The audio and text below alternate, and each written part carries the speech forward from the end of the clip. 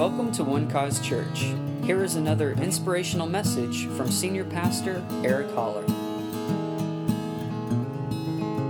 Can you guys help me out this morning? Can we stand one more time for just a moment?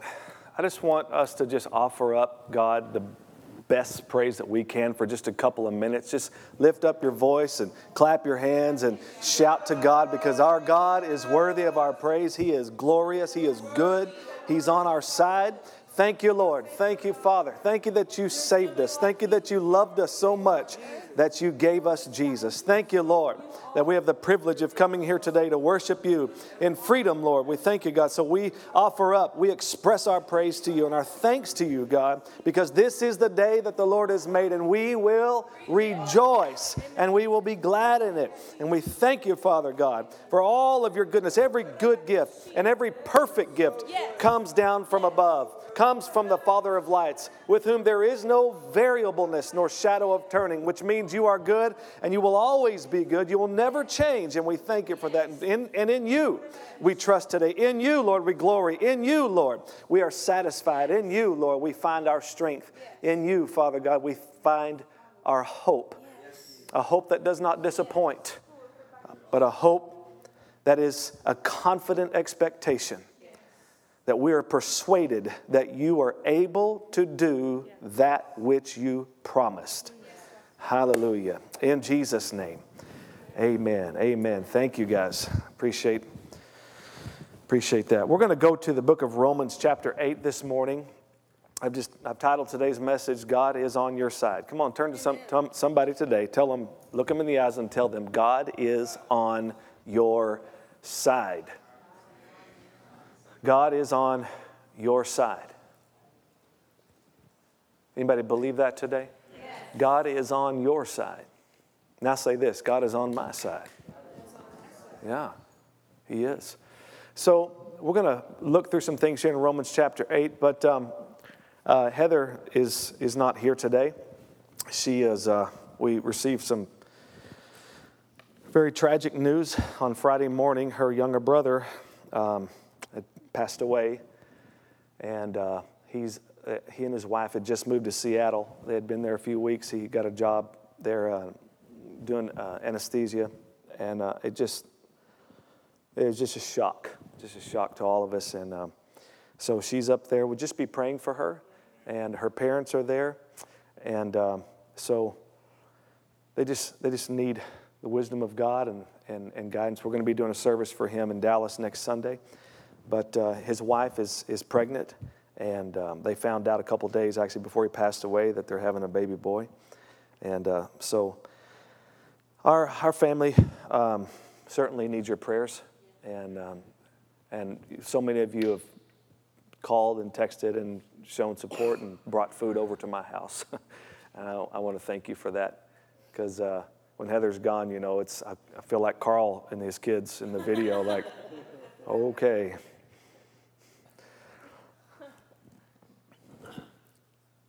Romans chapter 8, verse 25 says, but if we hope for what we do not see,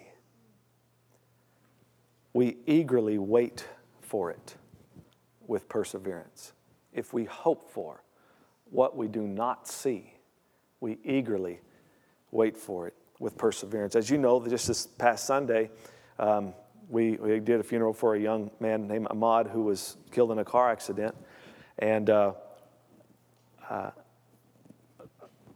I knew him on one level, and that was basically through church. And then people told me stories about this young man. And one of the things, and I shared this at his funeral on Sunday, one of the things that I was told that his friends said that he would say regularly was, I'm not afraid to die.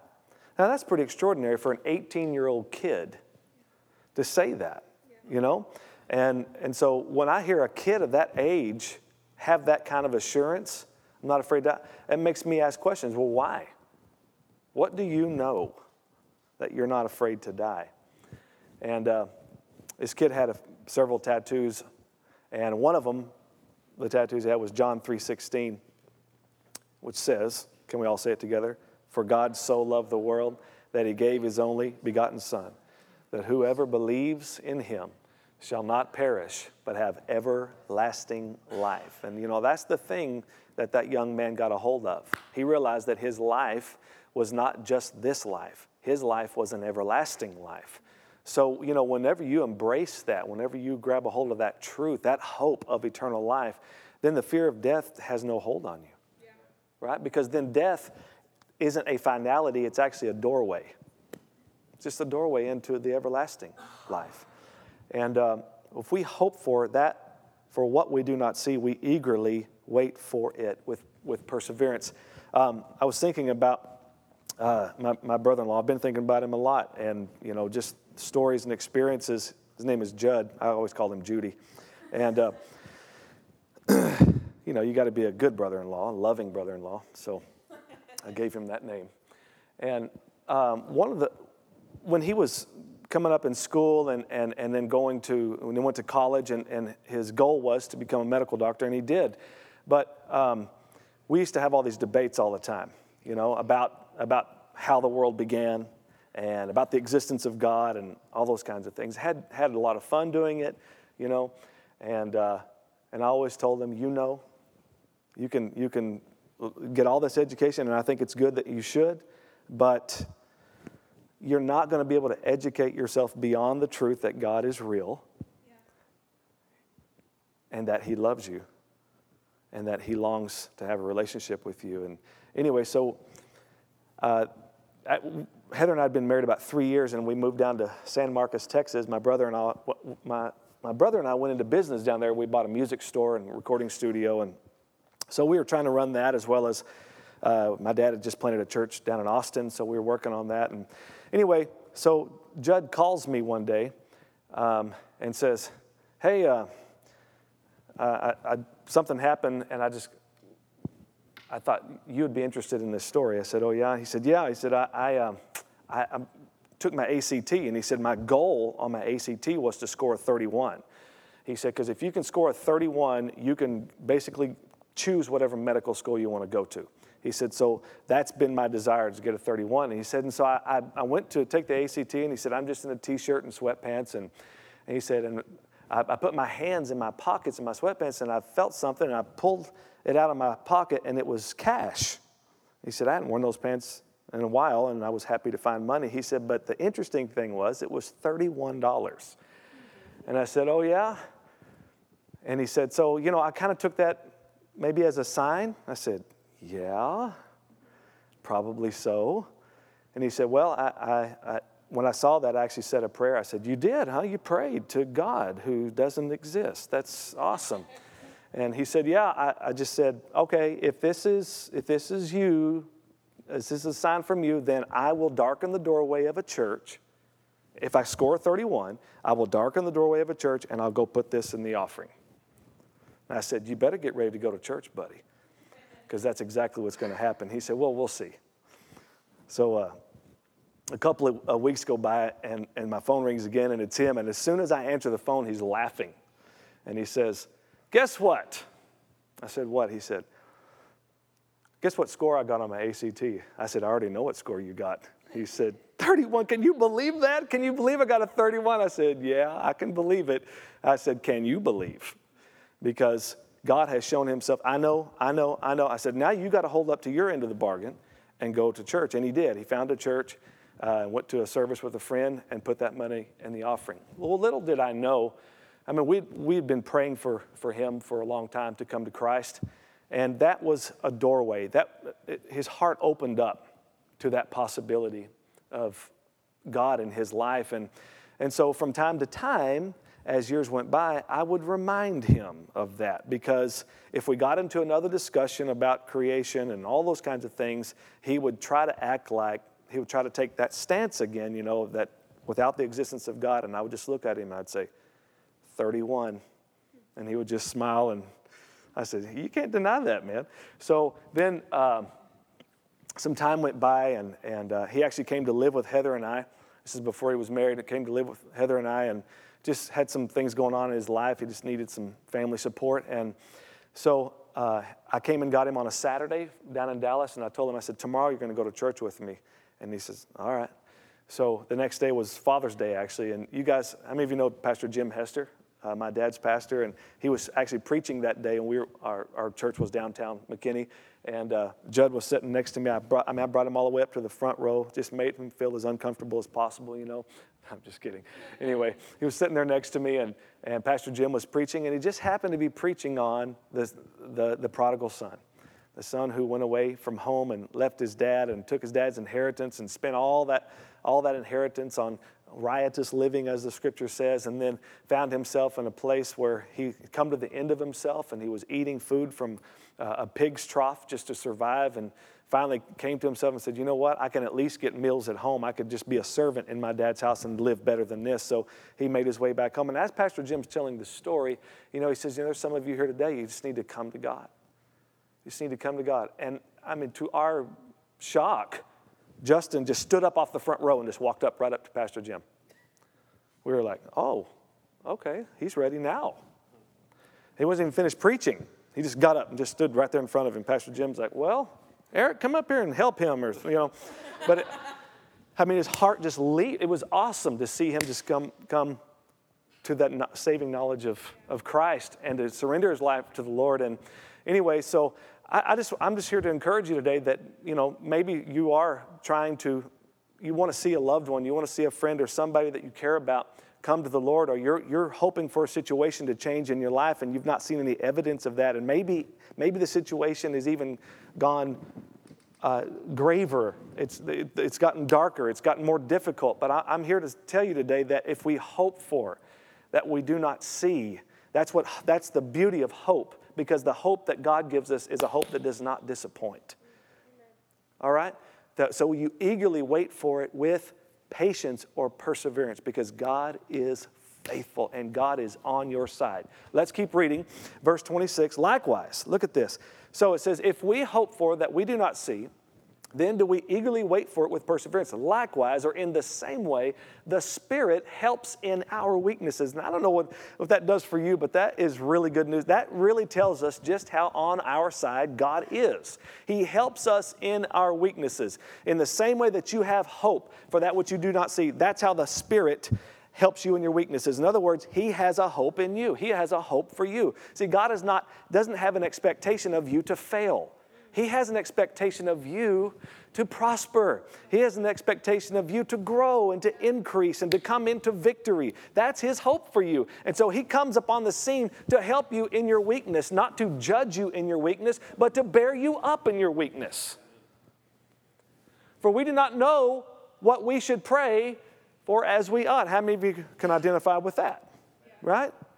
Sometimes you just don't know what to pray, and the Scripture says you don't. All right, I love that. I love that the Apostle Paul, who had so much revelation, also admitted to this about our humanity, and that is, we don't know how to pray as we ought. And that's a lot of our weakness is seen in how we approach prayer. We don't know how to pray as we ought. So we get caught up in the emotion of the moment sometimes. And so we pray in a reactionary way rather than by faith. We at times pray in reaction to what's going on around us. And in that way, our senses are more dictating our prayers than our faith. It's easy to do. You know, you find yourself in a desperate situation. You find yourself maybe tempted, and maybe even doing it from time to time, trying to coerce God into doing something for you. Rather than resting in Him. You know, this is something that's I'm living in this moment right now because emotions are heightened and there's grief and all those kinds of things, but I've had to purposefully make myself rest in God and not be reactionary in prayer and those kinds of things, but to rest in Him, understanding that I don't need to try to get Him on my side. He already is. He already is. There was a lady in Cleveland, Ohio, dubbed the cleaning fairy by the local media because she broke into a home and she cleaned it without permission. She was arrested after police had found her shoveling snow from a driveway without the owner's consent. So police in Elyria. I guess that's how you say that? Elyria? Elyria? Yeah, okay, good. All right. It's 30 miles southwest of Cleveland. They arrested Susan Warren, 53, on an outstanding warrant stemming from a separate incident when she entered a suburban Cleveland home, did some light cleaning, and left a note charging the owner $75. And according to the owner of the home, by the name of Sherry Bush, she called Warren to question if she had cleaned the wrong home by mistake, and she was told by Warren that, no, there was no mistake. I do this all the time. And she thought that she was doing this lady Bush a favor by breaking into her house and cleaning it and then billing her. But, the homeowners and the police found these unsolicited cleanings much more of an intrusion than meeting a need. One of the most important things that you need to know and be reminded of is this: you don't pray so God will take your side. Are you hearing me today? You're not here to manipulate him or to coerce him into doing something. You pray with the understanding that he already is. Your prayers are not gimmicks to get God to look your way and to do something for you. I'm grateful for that. These aren't just, knock on wood. No, God is not in the system of luck and happenstance. He's there. That's your assurance. You have an assurance, a confidence, so you don't have to try to come up with some sales pitch to throw the right words together in the right way at the right time, and hopefully it'll land on God. Don't need gimmicks. Makes me think of this goober who was looking for a job. And so finally he answered an ad in the newspaper about being a toothbrush salesman. And so he went to the place and had an interview with the man. The man said, yeah. He said, now listen, we're selling these toothbrushes, and I want, your goal is to sell 50 a day, all right? And the guy's like, sure, I need a job, I'll give it a try. So he gives him 50 toothbrushes, and he works 8 hours, comes back 8 hours later, and hasn't sold one toothbrush. And his boss said, what in the world's going on? He said, I don't know, I'm having a real hard time with this. He said, I just can't seem to get anybody to want to buy a toothbrush. He said, well, you know what you need to come up with? You need to come up with a sales gimmick. He said, a gimmick? What's that? He said, well, you need to, come up with some way that will draw people to where you're selling toothbrushes. Put up a sign or something, Come up with a trick. And he said, okay, a gimmick, huh? So the guy goes home and comes back the next day, and he's all pumped up and ready to sell 50 toothbrushes. Well, he works 8, 9, 10, 12 o'clock, and he comes back. No toothbrushes. The boss says, what happened? He said, I sold all 50 of them. I need more of them. He said, you sold all 50 toothbrushes? Way to go, man. So he gives him another 50. He goes out the next half of the day, sells 50 more toothbrushes, comes back. His boss says, nobody has ever done this. You sold 0 yesterday and 100 today. What did you do? He said, I got myself a gimmick. He said, well, what kind of gimmick? He said, I set up a chips and dip stand. He said, you did? He said, yeah. He said, well, how did you sell toothbrushes like that? He said, well, I'd have people come up and said, free chips and dip. He said, and I had people come by, and he said they'd take a chip, and they'd dip it in that dip, and they'd taste it, and they'd say, that tastes like crap. And he said, I'd tell them, that's what it is. You want to buy a toothbrush? But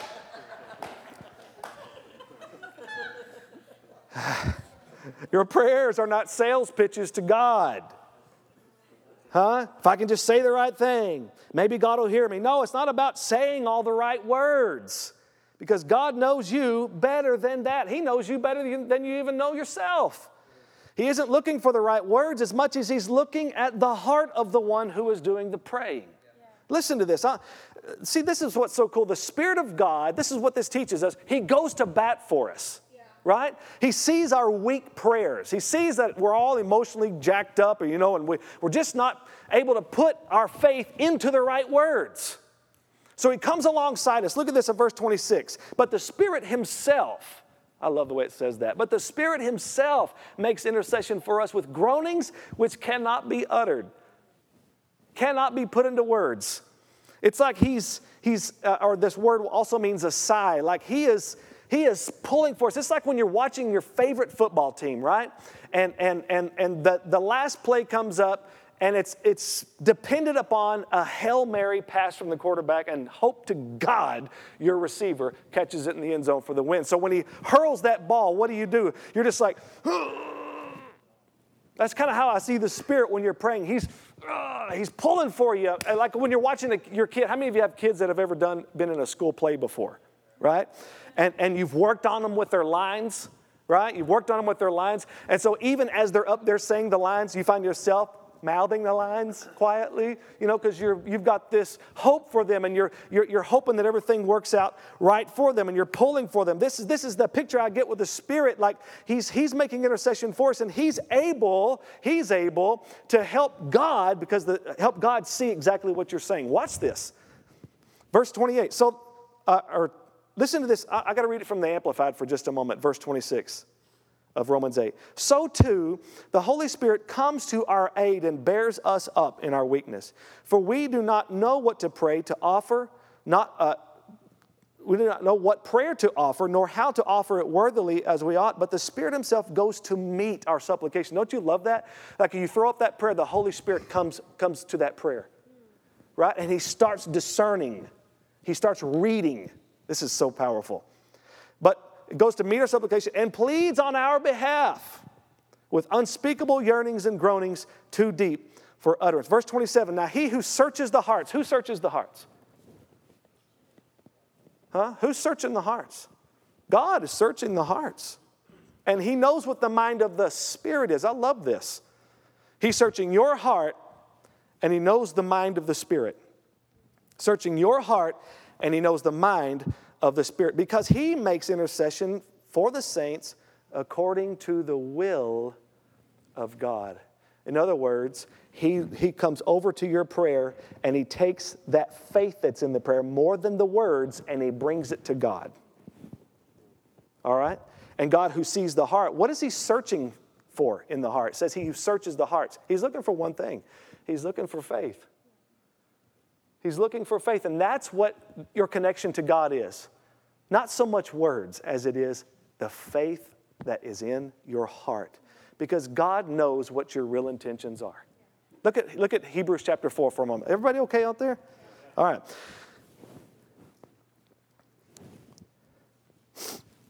You might not be able to express your faith in all the right words, but God sees your intention. Hebrews chapter 4, verse 12. For the word of God is living and powerful and sharper than any two-edged sword, piercing even to the division of soul and spirit and of joints and marrow, and is a discerner of the thoughts and intents of what? The heart. I thank God that He's not He's not judging me or relating to me based on what's going on up here. Because there's some funky stuff that happens up here. But He's looking at what's in here. The thoughts of the heart, the intents of the heart. And that's how we know that God is truly on our side. Because, your thoughts here aren't always lining up with your thoughts here.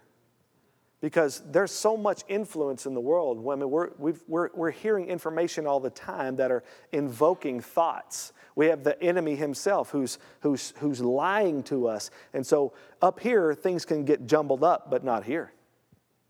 So God sees right to your source, right to that central believing system called the heart. And this is where He discerns. It's powerful. This is how He relates to you. That's why you can have this confidence in Him. That you don't have to have all the right words and all that. It's just a matter of trusting Him. Now, we need to get the right confession in our mouth. Understand what I'm saying? I'm just talking about your faith is what God is really looking for. All right? And the Spirit's there to help you even when your prayers are weak in words. He's there to bring meaning to those prayers. Significance to those prayers. Hallelujah. And to interpret those prayers the right way. And we know, verse 28, I love this. And we know that all things work together for good to those who love God, who are the called according to His purpose. Let's keep reading. Verse 29, for whom He foreknew, he also predestined to be conformed to the image of his Son, that he might be, Jesus, might be the firstborn among many brethren. Don't you love that? He's the firstborn among many brethren. No longer is Jesus the only begotten Son of God. Now he's the firstborn among many sons, among many brethren now. Verse 30, moreover, whom he predestined, these he also called. Whom he called, these he also justified. And whom he justified, these he also glorified. So I want you to think about it for a moment. There's a day coming when this body you will receive a new body. Aren't you grateful for that? That this isn't the everlasting body? We're in trouble if this is the everlasting body. But there's a day coming when our bodies will be glorified, when we'll receive a body that's made for eternity with no sickness, no pain, no sorrow, none of those things, none of those limitations that we face here in life and the things that we tend to succumb to in the weakness of our flesh. No, it's not going to happen. We're going to have a glorified body. So we've been justified by faith in him, and that happens in the spirit realm. We're being sanctified, which means that we're walking this process out by making the right choices, by renewing our mind, and then we will be glorified. That's when we receive the new body. So God has saved us and is saving us and will save us. That's powerful, spirit, soul, and body. But I want you to notice here it says these he also glorified, like he's already done it. But, we know right now that's not the case, right? Because we're still sitting in this earthly body, not this glorified body. But this is how thorough the work of Jesus is. That not only were you justified, but you were also glorified. So it's already a finished work. Now we're just walking it out. We're just walking out the finished work. Glory to God. This is why we have hope. We eagerly wait for it with patience, knowing it's already been done. God has already declared it. He declares the end from the beginning. Praise God. Look at verse 31. What then shall we say to these things? What do we say to this? He called us. He justified us. He glorified us. All things work together for good to those who love him. The Spirit of God is interceding for us. He's helping us in our weaknesses. What's the conclusion to all of this amazing news? If God is for us, who can be against us? If God is for us, it doesn't matter then what comes against you. It doesn't matter. Because God has already shown himself strong on our behalf. He's already been there. He's already fought the fight and won the war. Hallelujah. It is finished. So that's why we can be confident. When we think about him, we need to think, wow, you hear the news like this, God is truly on our side. And then verse 32 kind of sums it all up. For he who did not spare his own son, but delivered him up for us all. Say, that includes me. Yeah. How shall he not also with him freely give us all things? Now, in the context of this is about the prayers that we're bringing up. This is about the prayers that we're offering up to God. Our weak prayers that the Spirit comes along. Our prayers are letting our requests be made known to God. And this says, hey, if he gave you Jesus, he's going to give you freely all things. So that you don't feel like you have to get the right formula down to talk to God. That if I go to church 4 weeks in a row, I'll get a brownie point for Jesus, and then I'll be able to cash in on that the right moment. If I read my Bible enough, if I pray enough, right? He already has a disposition for you. Freely give it to you. So then our prayers really should sound more like, thank you. Thank you. And that's the confidence that we have in him. Why do you say thanks before you receive it? Because we know we already have it. We know we already have it. We know that he freely gives it. We know he's on our side. So that we can come to him and just talk to him. And just talk to God. Not trying to get all the right things together, but just talk to him. And believe him. Faith is the issue. Faith is the issue. And when you realize that you're going to decide to trust in God, you're going to find something out. That your words will start representing your faith.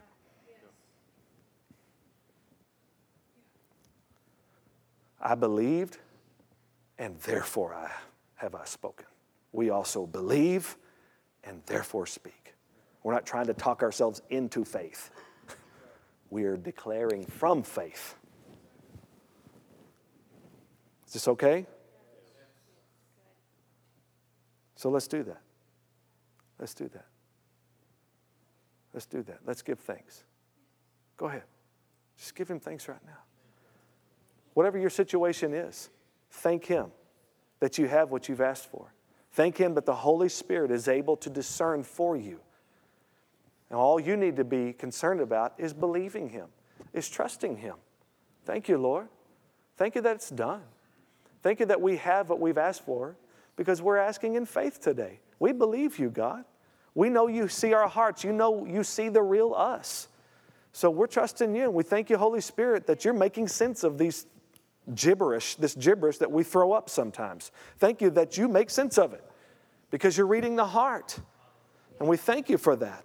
And we believe you today, God. We believe you for breakthrough. We believe you, Father God, for provision. We believe you for healing. We believe you, God, for your power being demonstrated in our lives. We have to have it. We need it. We need God encounters. Hallelujah. And we thank you, God, that you long to show yourself strong on our behalf, Lord, that you watch over your word to perform it, that you who promised it, you are able to perform that very thing that you promised. And so in that we take refuge. In that, Lord, we will rejoice today. Thank you, Father God, and that all these things will work together for good. For good. That is, our prayers will be answered. Thank you for that. Thank you for the assurance that we have in you. That this isn't a roll of the dice. Our relationship with you is not a roll of the dice. It's not a gamble. It's not a fleeting wish. It's an assurance. We know that we have the petitions that we ask because we ask in faith today. Thank you, Lord. Bless you, Jesus. Thank you, Lord. You are so faithful to us. And in that, we will rejoice. In Jesus' name. In Jesus' name. Amen. Amen. Praise God. God is so good. Thank you for listening, and we hope you enjoyed the message. For more information about One Cause Church, please visit us online at onecausechurch.com.